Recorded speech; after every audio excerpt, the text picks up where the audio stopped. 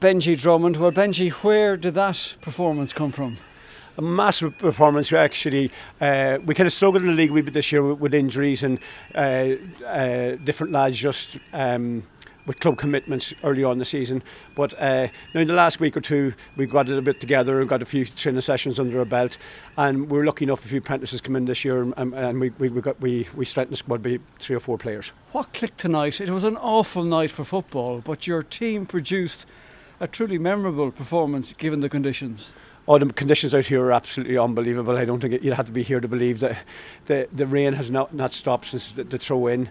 No, I'd say, being honest, collectively, before we went out to play, we just said it was one of those nights that it was about heart. It was playing for the college, and we knew tonight if we lost, we were in a relegation playing game next week against Carlow, and we knew we just had to produce it tonight and not leave it till next week.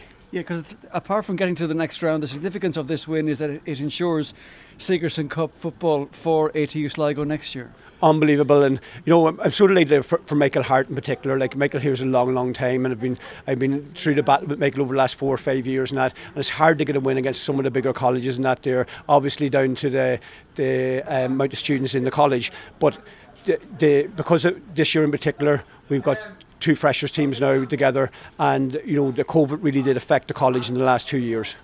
So is the pressure off to a certain degree now? You can meet St Mary's in the next round and just give it a lash. Yeah, well, I think now chatting to Michael there, we're guaranteed two games now, which is massive for the college in particular. But being honest, what I keep saying to the lads, it's about playing football. This is where the friendships are made. A lot of guys in college, they're friends for life, and that it's not just all about football, it's about friendship as well.